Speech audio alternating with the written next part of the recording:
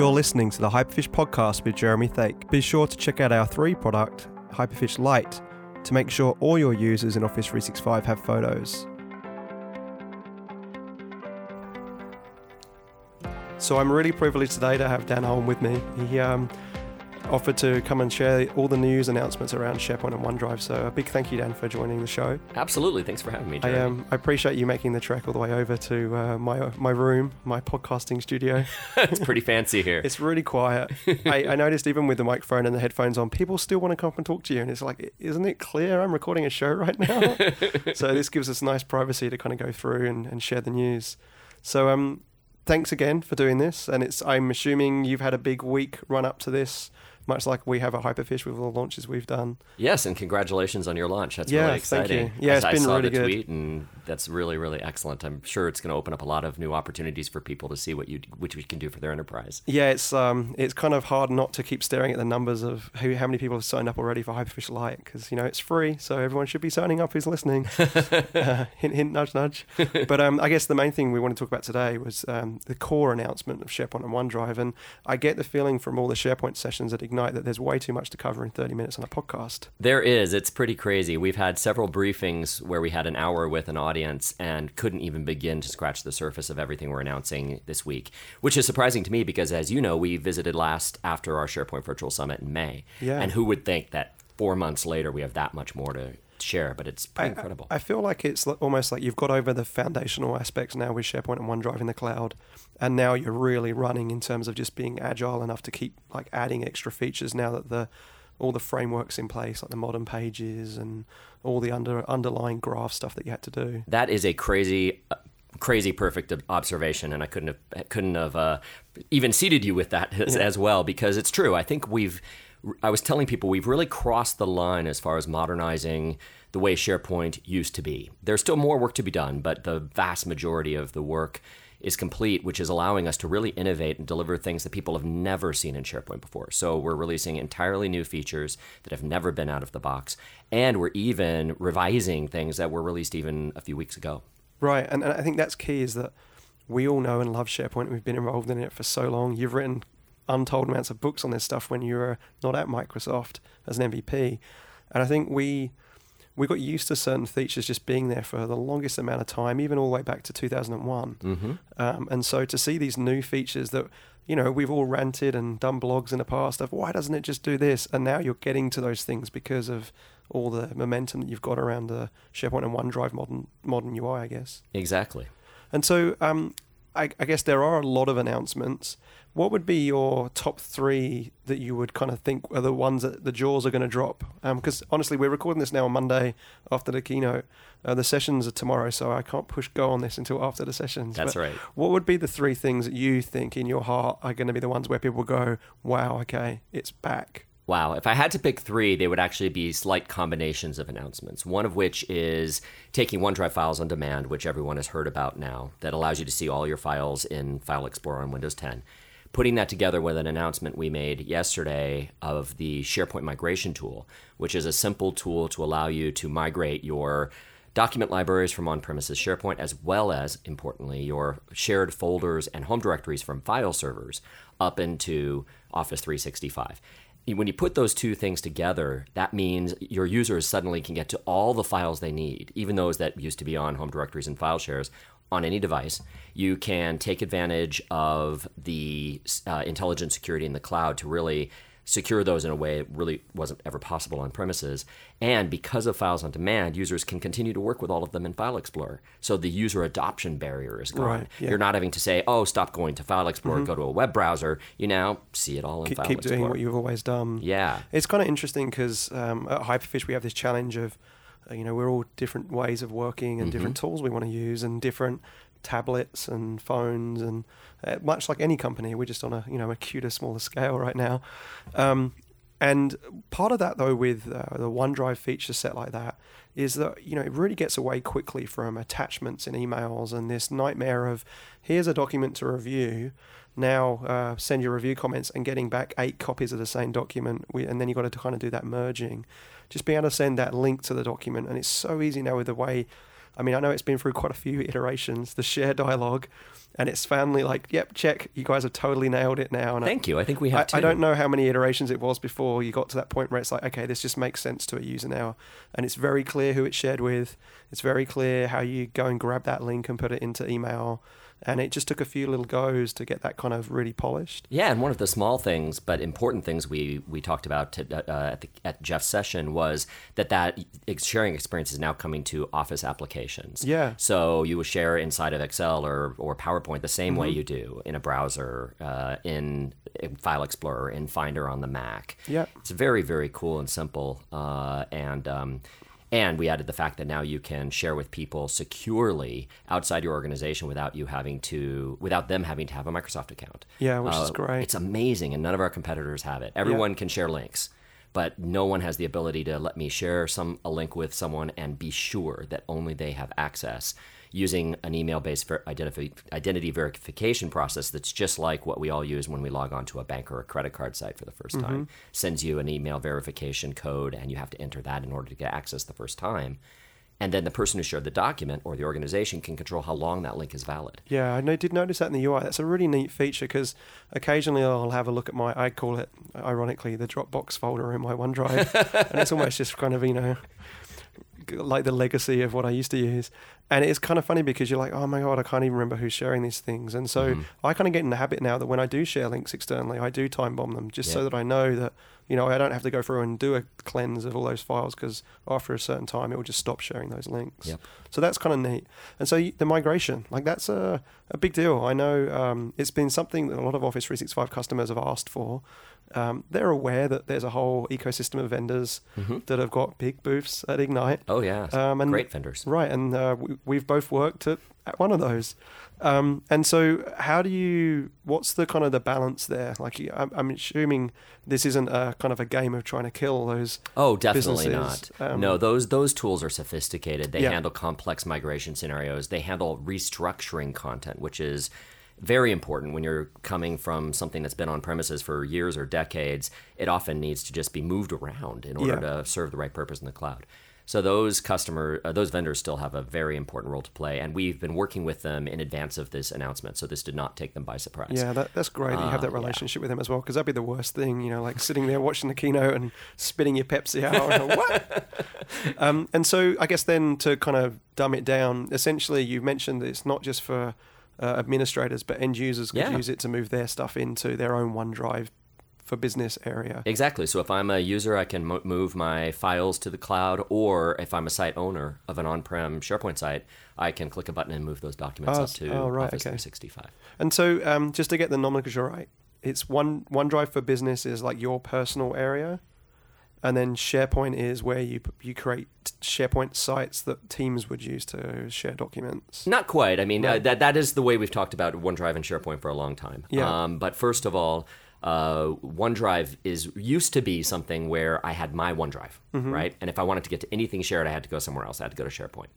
That's no longer the case. Now, OneDrive lets me get to all my files. So in OneDrive, I see my personal files, and I see all the files shared with me on my sites, those sites that are connected with my groups, as well as perhaps communication sites and document library or document repositories and such. So OneDrive is really a files experience. It's how you find and share all your files in Office 365. Now, within that, you have your personal files still, and you have all of your sites. So when you're wanting to go find a file, all you do is, if you're thinking, I need to find a file, well, you go to OneDrive or now File Explorer and just start clicking into where you know that file is saved. That idea of having to think about two different places isn't really current anymore because OneDrive lets you get to them all. Okay, so like the brand of documents is really OneDrive then, is what you're saying? No, not the brand, but the experience you use to get to them. Sorry. And similarly, like if I'm in Word and I'm creating a document, I don't go to OneDrive or SharePoint. I just click Save. And then the question is, where are the people that I want to share this with? If they're in a site, I go save it there. If it's really just my document that I'm drafting or ideating on, I'll save it to my personal files. And my personal files I can share from. But my personal files are private by default. So if you're going to share with a group of people, it's better just to save in that location. And is there an easy way of them moving the file if you did kind of start it in your personal space, but then realize that it's better to put it in the team site area instead? Yeah, there's a mind-blowing way. Drag and drop. I knew that was Files on demand, drag and drop, cut and paste. It's all yours, baby. We don't have to necessarily go to a browser and find a way to move a file around. You just go to File Explorer and drag it from your personal file folder to your site. So would that handle the versioning in the background or not? Like if I had versions that I've been saving and cultivating and just wanting when I move it to keep those versions, is that going to be handled with that in the background? Actually, I don't know the answer to that, so let me check and get back to you on that. Yeah, because I'm in general, when you're taking that step, you're making an intentional action of saying, okay, now this is ready for prime time. Yeah. So that's the scenario, and I don't know what they built in. It's kind of interesting because it's like I might not necessarily want to have my version history there because it could show that I've been dragging my feet on this document for ages, and it's just had a heading in there and nothing, and then drastically overnight you've suddenly, and that's why people put stuff in their personal space, because they don't want people to see it until they're happy with it to share. That's absolutely right. And I think that's why, even internally, like even Brian, for instance, our CEO, like he'll do that. He'll have it on his laptop, and I'm like, Brian, just put it in your personal space so that you don't lose it. And it's like, well, I don't want you guys seeing it until I'm happy with it before we share it. And so that's kind of definitely everyone has their own way of working with files. And I think now that everything's in the Finder or the File Explorer, it's perfect to be able to just kind of make that transition a lot easier. Exactly. And I think people just have to have confidence that the files you put in your personal files are private by default. Unless you've intentionally shared them, they're not shared. So OneDrive is giving you access to those personal files that you used to store on your C drive, for example. So tell me, and this might be a curly one to ask, but you know me, I always ask the curly ones. That's why people listen. This notion of like where I store things used to be kind of like, is my personal space? Is it SharePoint? And then it kind of evolved into, I put it in my group, which under the covers is SharePoint. And now it's kind of, the other experience is Microsoft Teams is the other place I could like upload a file from. And I get the idea that it doesn't necessarily matter because at the end of the day, it's all SharePoint, OneDrive under the covers. But like, what's your guidance? Like for the customers that you talk to in briefings when they come over to Redmond or even at Ignite this week, how are you positioning that? Like what's in it for you guys as a OneDrive SharePoint team, but then as a more holistic Office 365 thing as well? Well, the question you're asking is obviously very common. But I think it is a question asked by someone who's A, technical, and B, has a lot of experience as we've evolved the product into what it is today. Yeah. Because the answer for a normal user, if I had a new user and they were saying, where do I save my files? I say, save it in the folder where your group works. Yeah. They don't even see, they don't see SharePoint. They don't need to see that it's Teams, Yammer, whatever. Put it wherever the people are, which means, you click save in Office and in the backstage you find the folder where everything else is. Or you post it into a Teams chat, or you post it into Yammer, or you upload it to SharePoint. Wherever it is that people are working, that's where you put it. And you don't have to think about it. So the real question, I think, behind it is, behind this kind of thing is, if you're saving a file for the first time, you want to put it where the people are. If you don't have some place for the people yet, then it becomes a slightly more interesting question, which is, if you're starting a collaborative effort, what tool do you use for that group of people? And the guidance that we are really starting to coalesce around here at Ignite is thinking about who you're working with and why you're working with them. There's Satya put this really wonderfully about a month ago or 2 months ago at one of our events, where he talked about the inner loop. The inner loop are those people you work with on a regular basis on a project to deliver a certain set of goals.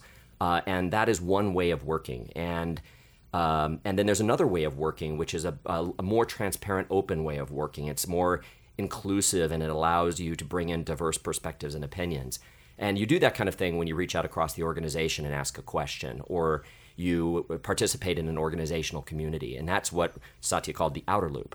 And if you think about that, those are two very different ways of working. When we're working on the drafts for our presentations at Ignite, we do it really as an inner loop effort because, as you said earlier, we don't want the rest of the world to see it until we're ready for them to see it. Yeah.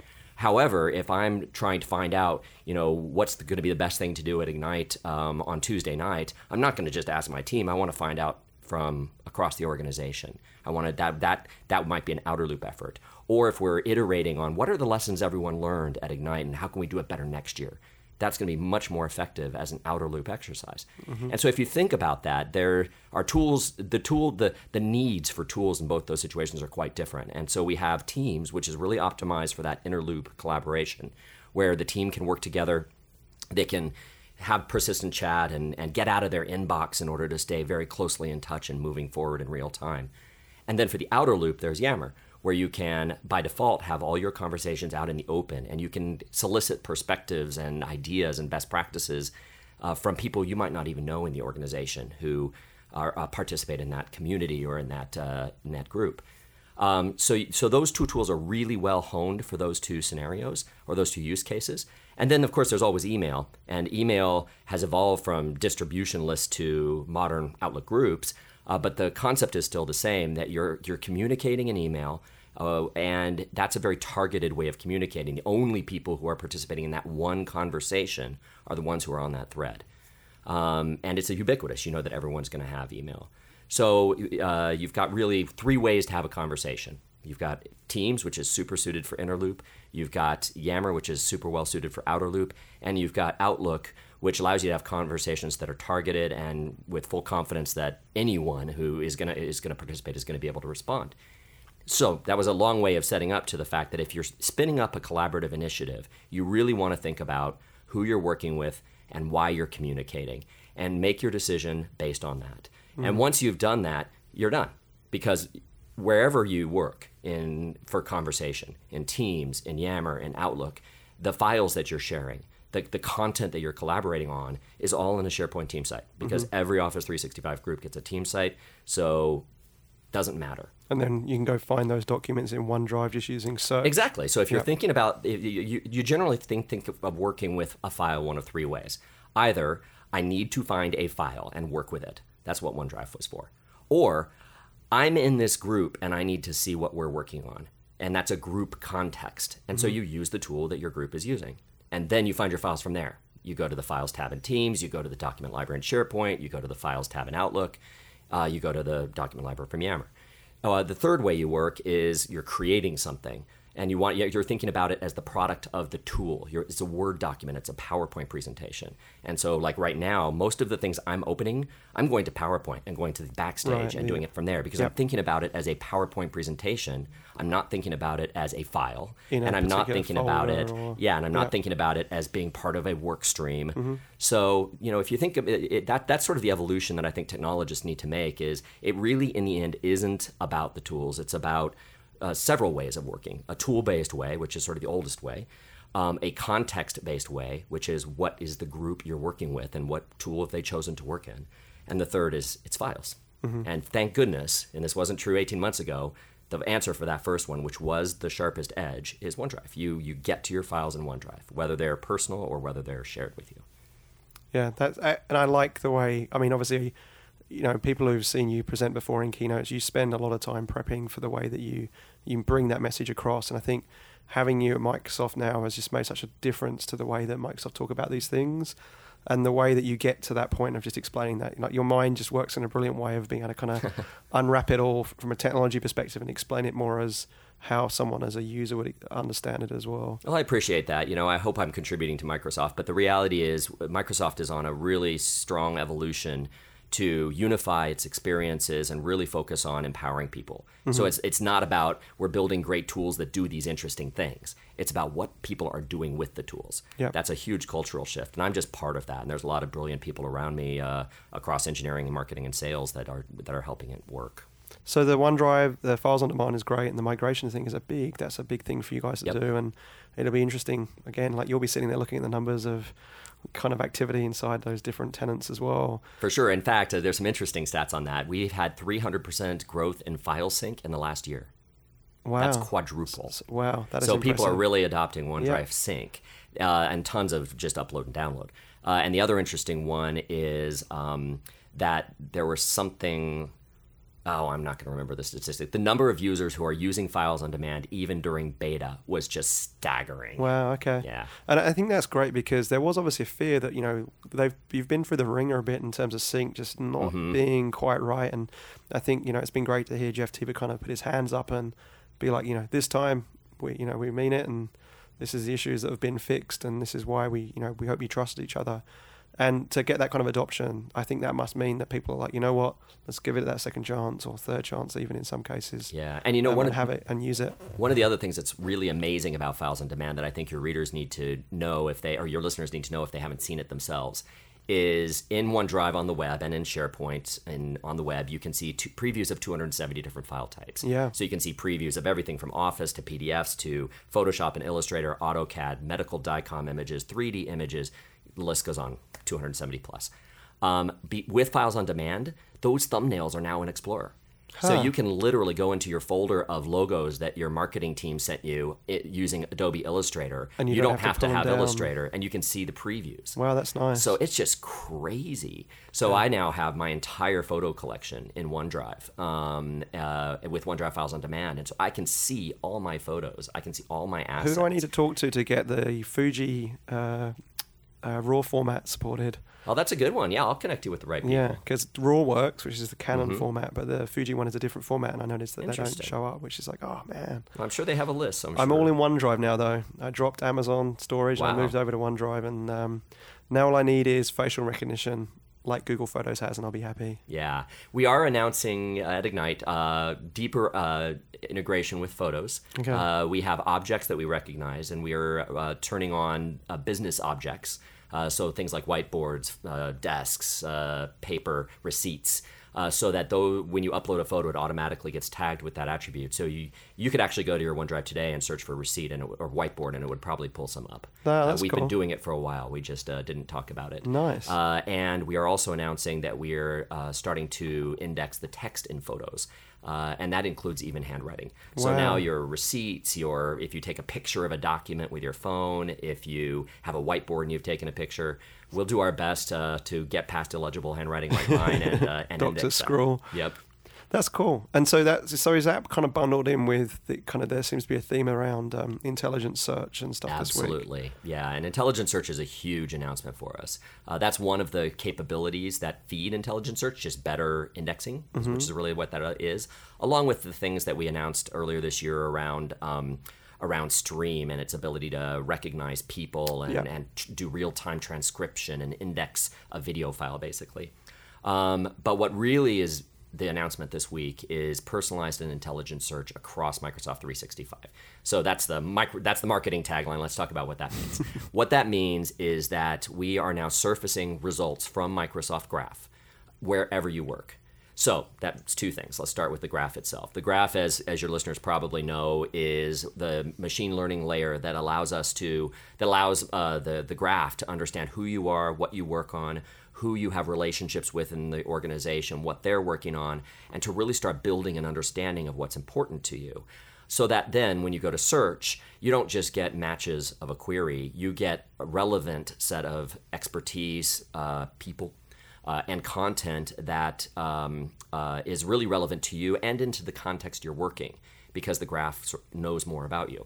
So that set of results now will surface wherever you search in Office. Most importantly for me is SharePoint. We have a beautiful new search experience in SharePoint that's powered by this intelligent personalized search. You get a great set of results, and the way they're presented is super interactive. So it's not just a bunch of links. You can expand and see previews of documents in real time. It's just a glorious experience, and it includes sites, lists, libraries, documents, items, news, and very importantly, people.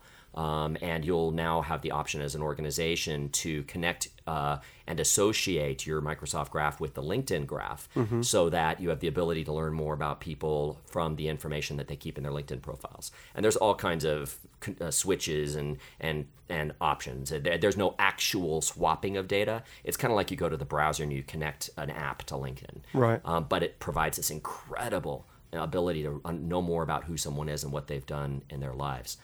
So SharePoint Search surfaces all of this beautiful experience. We also, a couple weeks ago, announced the new Office.com, which is sort of the homepage for Office 365 on the web.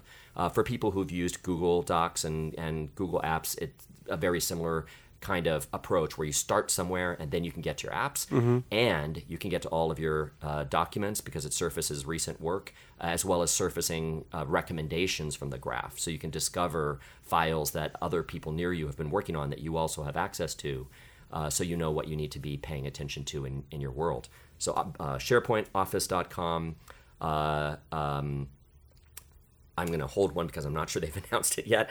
And last but not least, we announced the preview, the private preview of Bing for Business, which we use inside of Microsoft. And it's very cool because it means if you're in a web browser, if you're just sort of out there and you're trying to find information that might be on your intranet or on the internet, you have one tool to do that. Oh, nice. Bing will give you the set of results that you would normally get from Bing.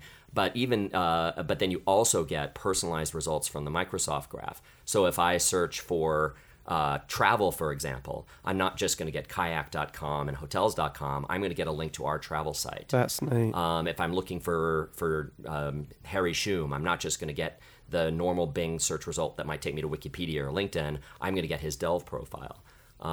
So it's sort of a unification of the results that are in the Microsoft Graph that are surfacing elsewhere and Bing's search results. And I've got to say, it's made me even a bigger fan of Bing. It is so interesting to have one place that unifies the intranet and internet results. Cool.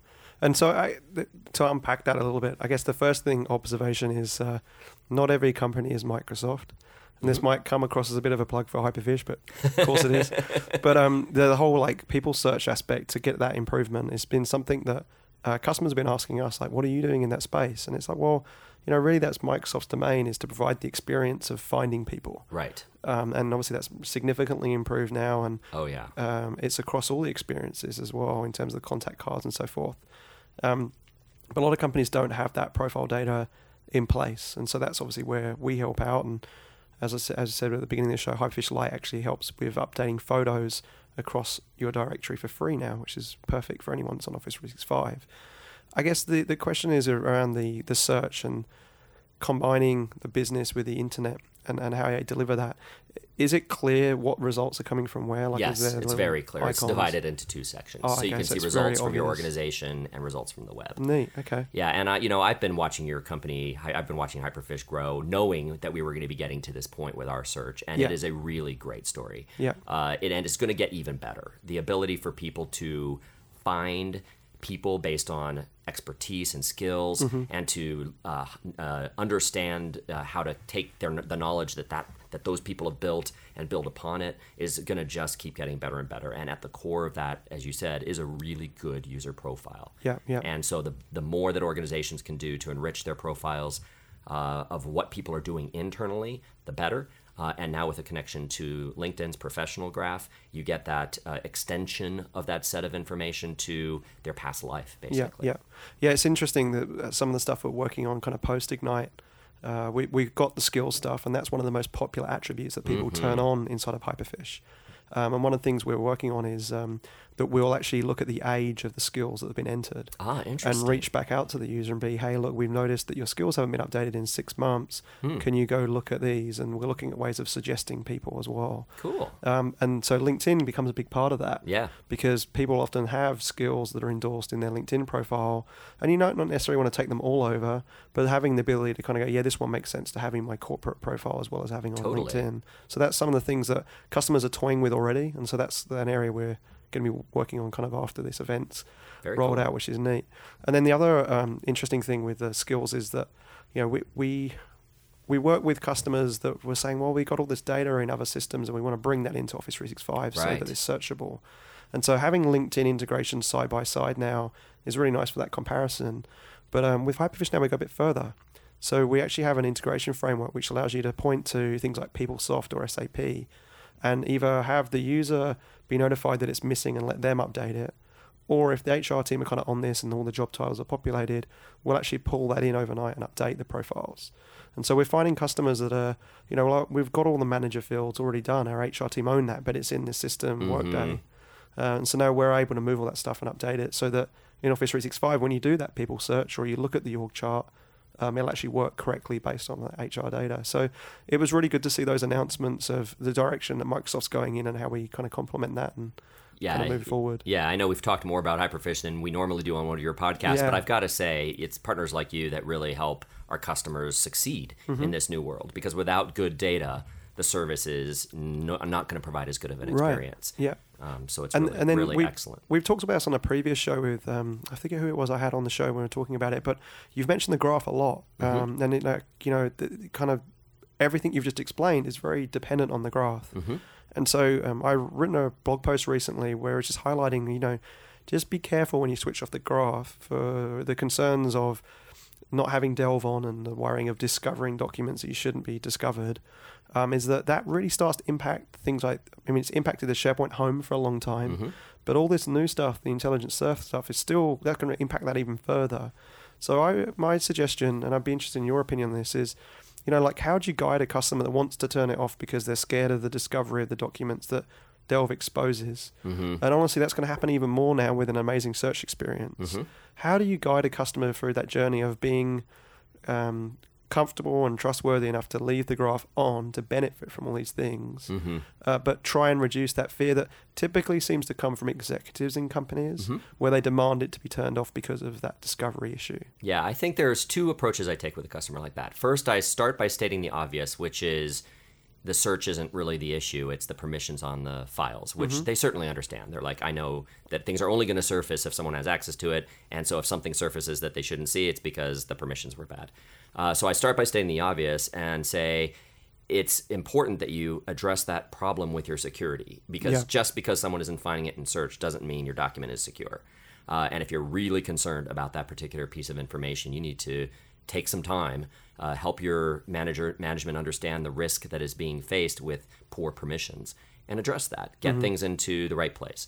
And migration is one of the opportunities to do that, where if you're migrating files from a file server, you can put it into SharePoint in Office 365 with a tight set of permissions to migrate those files over, and then spend some time really looking at, are they in fact permissioned correctly?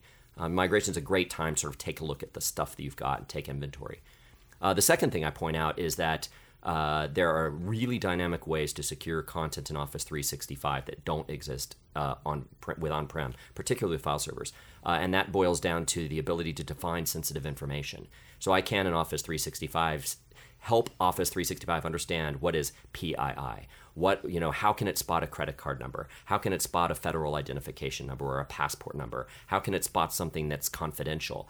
And Office 365 then does the work of identifying that content and applying security policies on it. So wherever that content is, if someone accidentally dropped it into the root of the company's share, that content gets secured.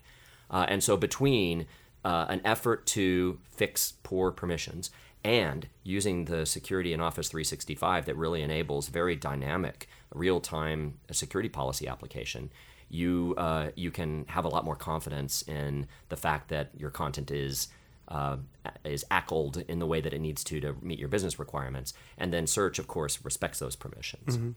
Yeah, it's going to be an interesting kind of journey for those customers that did turn it off, and the users are going to start seeing all these amazing features and wondering why they're not there. Yeah, so for sure. It's definitely it's a tough decision, which might seem an easy fix at first, but the reality is it's better to get your house in order and leave that thing on. Yeah, for sure. To benefit from all those intelligent search aspects. Yeah, and if you even take the worst case look at that whole situation, it's probably better that someone discovers it and points out that they have access to a file they shouldn't, than that someone down the line has access to something and does something malicious with it. Yeah. So in some ways, discovery can be used to crowdsource better security. Yeah, and react to it quickly and make sure it's locked down. Yeah, there was a case in Australia. It was a customer I was working with, and someone was doing a vanity search on their own name and discovered a Word document with their salary information and their benefits. And so they'd put in their colleague's name and, there's his salary and his benefits. And, they kind of turned everything off very quickly and addressed the information architecture and tightened it up and then turned search back on. So there's definitely an exercise there. And I guess that's one thing to bear in mind with the new migration tool is, be careful what you're migrating in and where you're putting it, because you could have the same kind of concerns there, and it's your responsibility to think that through when you start moving entire file shares into SharePoint Online. And again, you might not have had search on your file server, and now you're going to get all the fruits and benefits that you do of migrating it into OneDrive. Yep, exactly.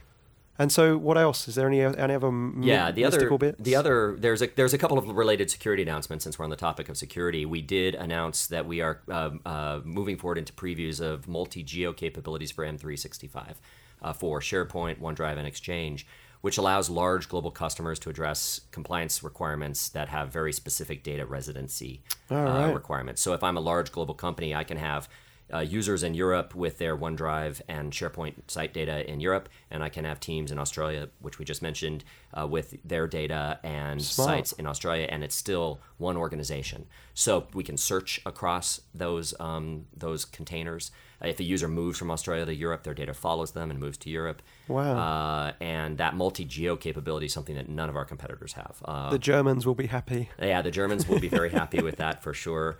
It also is going to unlock some very interesting things down the road for us as far as tenant-level security goes. And we are also gave some more details around managing your service key. Which is something that is very important to a small subset of customers. Microsoft encrypts data 5 ways up and down. Your data is very, very secure and encrypted in Office 365. But in the end, it's encrypted with keys that the service controls. So the service can unlock the data and do what it needs to do. You now have the option as a customer to have a key that encrypts your service keys. So you as a customer have the ability to renew that key. And if for some reason you need to block Office 365's access to your content, worst case, you decide to leave Office 365, you can revoke that key and you can have complete confidence that the service doesn't have access to it. And I guess data. there's some kind of privacy things of the government having access to files that it doesn't really put the responsibility on Microsoft. It's in responsibility of the customer to give the key over. Yeah, this really isn't designed for that quite to that specific scenario. Right. But it's aiming at the same direction, which is giving the customer more ability to control their relationship with the service. That's cool. And we also, a small thing but a big thing to many of your listeners, we announced the vision for SharePoint Server 2019, which will go into preview next summer and be released in the second half of 2018. Yeah. And we continue to be dedicated to bringing modern user experiences to our on-prem customers. We're innovating some new cloud-connected capabilities for those customers who are maintaining coexistence strategies where some workloads are on the prem and some are in the cloud, and providing some additional infrastructure capabilities to IT. Does that mean that, because Feature Pack 2 was announced very recently as well, Yep. And honestly I was a little surprised that modern user experience wasn't part of that. Yep. And the SharePoint framework which was great. Yeah. Especially for, I was involved, for anyone who's listening, for a long time in the kind of the initiation of messaging of that.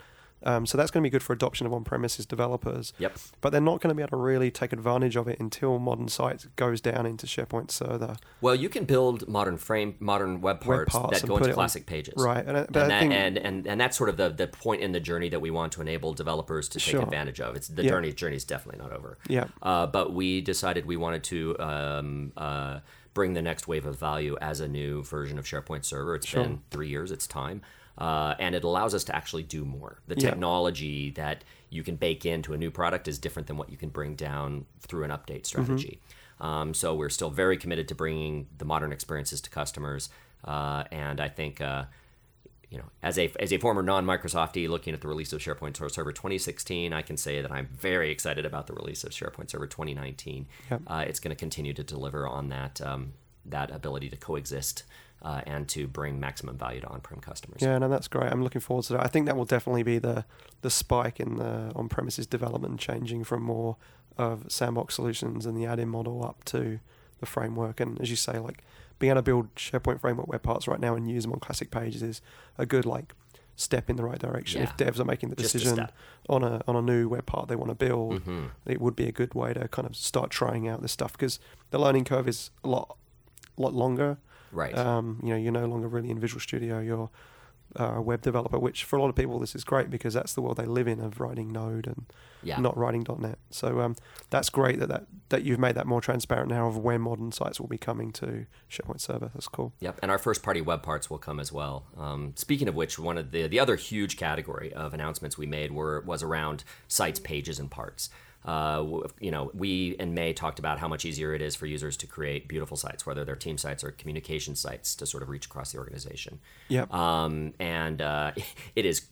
I've literally seen brand new users sit down, and if they're pointed to the new page command and the edit button, they create these wickedly beautiful sites. Yeah. It's really pretty astounding. And part of that is having great layouts. We introduced multi-column layouts earlier this summer.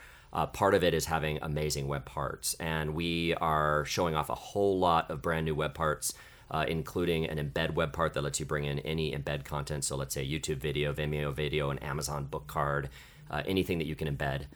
We're bringing a brand new file viewer web part that replaces our document viewer. The document viewer helped you embed Office documents into a page. This taps into that same list of 270 previews, so you can put any document in that list onto a page. That's cool. And have full interactivity on it in a browser, Mac, PC, web, mobile. Nice. We released a bunch of connections to third-party parts and third-party services, including Twitter and YouTube. And we're investing and releasing over the course of the next couple of months a bunch of improvements to existing parts. Yeah. The highlighted contents web part, which lets you search for and display information, is getting much more powerful query capabilities and the ability to control how that information is displayed. Right. The text web part, which you think of as, that's just the boring text web part, now has a whole panel where you can control color and font and you can do tables, which is super duper cool. Yeah. And all of that accrues to SharePoint pages, whether they're on team sites or comm sites, and to SharePoint News. And one of the things I really want people to think about is how helpful it is to use a rich page full of dynamic content that's pulling information from Office 365 and third-party sources. How much more effective that is than an email, where all you can do is type text and maybe embed a picture. Yeah. People use email to share news, to here's the weekly update, here's the monthly update, here's the project status. Turn that into a rich page, and you have a much more interactive and engaging communication. Yeah. It can become two-way because you can comment on a page, or you can use the new mobile-ready Yammer web part to really connect to conversations. I was going to ask. Yep, we're releasing that. Okay, that's perfect. Which is great for communication sites. Wow, Yammer isn't dying then.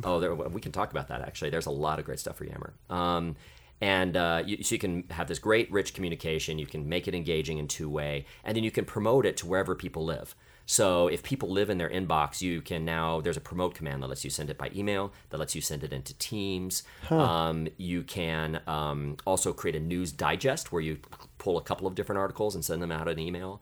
And there's a news connector that will, in real time, pull news into Teams. So a team can be kept up to date with the latest announcement and have discussions around those posts. So you're really seeing that as more of rather than sending an email and doing all that formatting in the email. Exactly. It's kind of build it in SharePoint and have a much richer experience than what can be rendered in your inbox. Totally. And then just send or promote, as you say, promote a link that they go visit the SharePoint page in. Yeah, exactly. That's neat. And you get page views now. You get so as the author of a page, you can see how many people viewed it, how many people liked it. Just like me at the moment, looking at the Hyperfish try page. And exactly. Hyperfish.com.try. It's nice to get that feedback.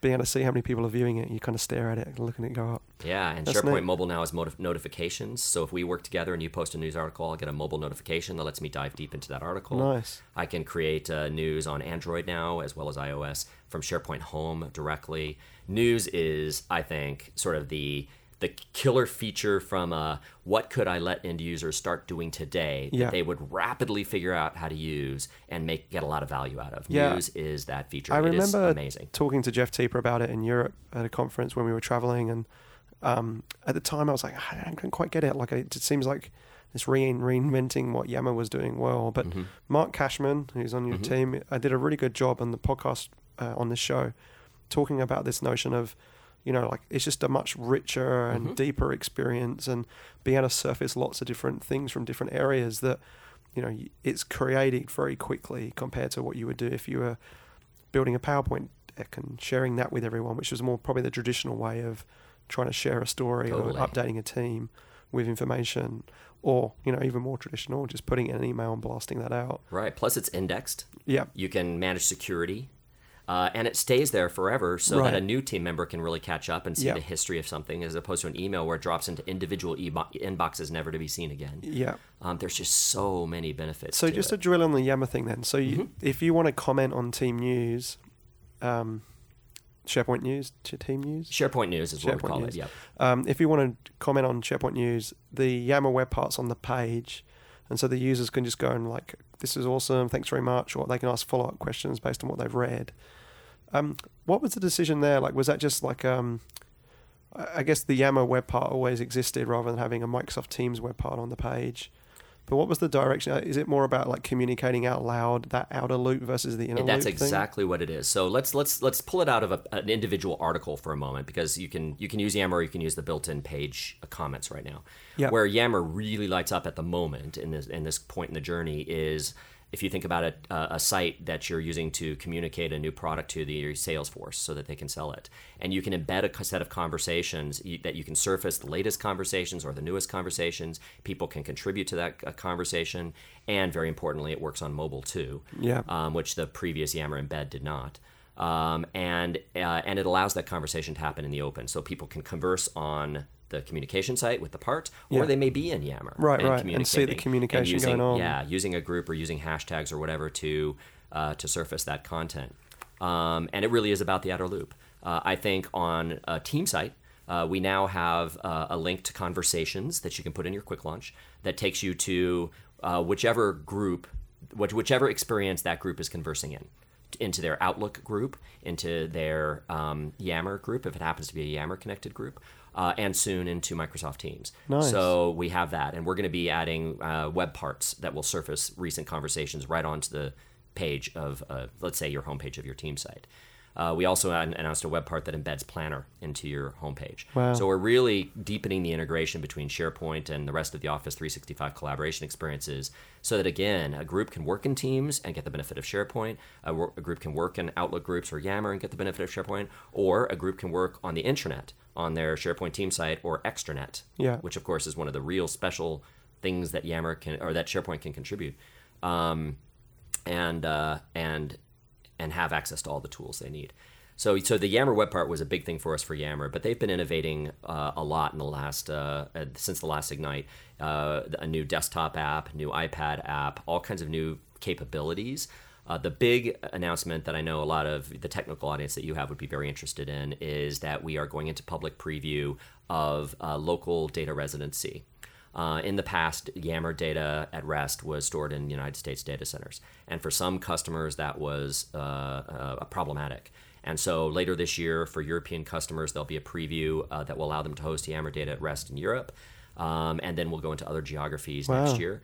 And that is part of a movement, really a re-architecting of Yammer into Microsoft Graph. Mm-hmm. So it's a first-class citizen in Graph, which then will accrue all the benefits of Graph to Yammer, DLP, e-discovery, search. Yeah, right. So it's a very big step on its own, but it's a huge step in the journey of Yammer to really support every customer. Yeah, I wouldn't want to be their outer loop conversations. PM and architect involved in that. I'm sure Angus is glad this is all done. Yes, it's been something we've been really looking forward to talk about for sure. Oh, that's interesting. And because I often get asked, what's my opinion of XYZ, and being asked around Yammer and is it dead, and it's the journey that it's been on. Being purchased and acquired, finding a home, integrating with Office 365, and now doing this next journey of integrating into SharePoint tighter and having those desktop and apps. Microsoft Graph. And, it's not that long ago before everyone was asking whether SharePoint was dead, and now look at it. So I think that's the way I position it. It's just a little bit further behind in the SharePoint wave of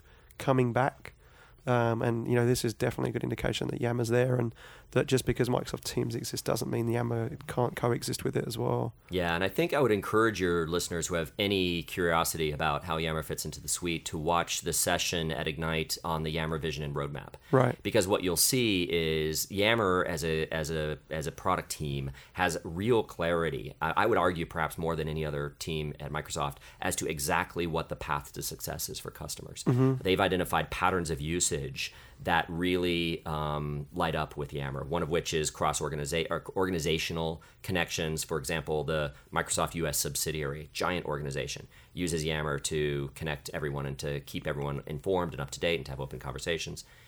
So organizational groups is one pattern. A second is communities, which is pretty easy to understand. A community around a topic or an interest or an area of practice. Yeah. And the third is really connections around ideation and innovation, right, where you're trying to get everyone to look at a process or come up with an idea, and the most valuable thing you need there is diversity of perspective, which you do not get in a closed group. Right, because you're picking teams. the people you think should be in the discussion, whereas Yammer, it's open. Yeah, so that's that's third category, is which we're calling initiative groups, is really the to me the most digitally transformative piece of Microsoft Office. Buzzword, right? Yeah, right. Drop. I think it's the thing that really customers are.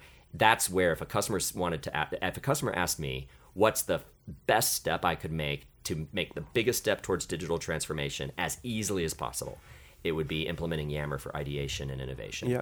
Because it's an easy interface for people to adopt.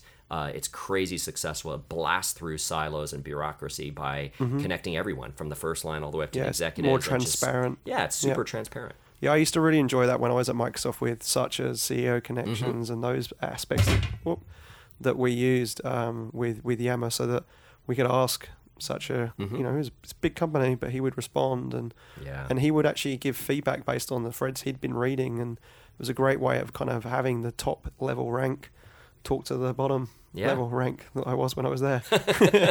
Not quite, but so that's interesting. So I'm glad that Yammer's kind of got that direction, and the Yammer marketing is part of your team. Yep, the Yammer marketing team. So it's in good hands. Yeah, thank you. It's in good hands with them. Connie and Angus, are Angus amazing. Has been on the show. Yep, I listened to that podcast. He did a great job. And Naomi Moneypenny, who you know quite well, well, that's right. spends time working both with Yammer and SharePoint on integration. So some of the social intranet scenarios. And we've got some cool stuff coming out later this year around helping organizations really connect and share information to keep everyone moving forward. No, that's exciting. I look forward to seeing more of that go on as well, because they're really nice guys, and I know, like in the past, some of my opinions they were kind of like, you don't get it, Jeremy. And I think the more we've had conversations around it, I start to kind of really understand where they're coming from and what their kind of motivations are. And it's great that they're kind of ironing out those scenarios and making it very, very clear of where it fits and where it works. Yeah, exactly. Which is really, really cool. And I think you're right, the customer success thing, just in the way that Yammer was founded as a company and how Adam and those guys kind of initially came up with the customer success thing, they were ahead of the game in terms of a SaaS service doing that. And it's totally something agree. we aspire to do at Hyperfish with our customer success team, and sharing those stories of how people use Hyperfish, to our user base as well, because I think it really helps to hear how others are working and what makes them successful, and how it changes the way they work in their digital workplace. We had to say it right. Term drop. Take a drink. And actually, one of the big ones that comes up from a customer success story was another customer we had Yammer, and one of the big things they were finding is that because people didn't have their profile photos and their job title in their profiles, because you're working out loud in the open, in the outer loop, is that you were less likely to engage because you didn't know who they were, and you weren't sure whether they were seniority or rank, where their opinion needed you to respond, or maybe you were scared to respond because you didn't know. Right. And so having that information in there actually really makes that experience better for people. Absolutely. And so we'd had a few customers purchase us purely based on the fact that they wanted photos and they wanted the job title in their profiles. And so obviously with our Hyperbot, we go find everyone in the directory that doesn't have a photo, reach out to them and let them know, and then they update it. Yeah, it's pretty amazing technology for sure. You can't have people-centric, you can't have people-centric technology without knowing who the people are. Yeah. And again, I think bad data is something organizations have to get past in order to make the most of this modern workplace. And what you are doing for your customers is certainly helping them take advantage of what we're doing in Microsoft 365. Yeah, no, it's been good. And Dan, I know you've got to go because I'm sure your calendar's way worse than mine. So I really appreciate your time, and I'm sure the listeners really appreciate the fact you carved out time to jump on the show. So a big thank you. Thank you. And enjoy the rest of the week. I will be watching avidly as more and more of these announcements come out, because this is not everything we've just talked about for sure. Yeah. And you can see the excitement in everyone's faces as well, which is great. Yeah. The passions that there in your team is really good. So congrats on another successful launch. Thanks. And if anyone wants to start getting some of the details of this, they can go to aka.ms/SP Ignite 2017. Sweet, that's the link. Yep. Excellent. Thanks very much, mate. And Thank you, safe man. travels home. Thanks for listening to the Hyperfish podcast. Please go to iTunes and subscribe, or to whatever podcast player you use. Please, please, please leave a review on iTunes. It really helps us with our ratings. Also, don't forget to follow us on Facebook and Twitter @Hyperfish.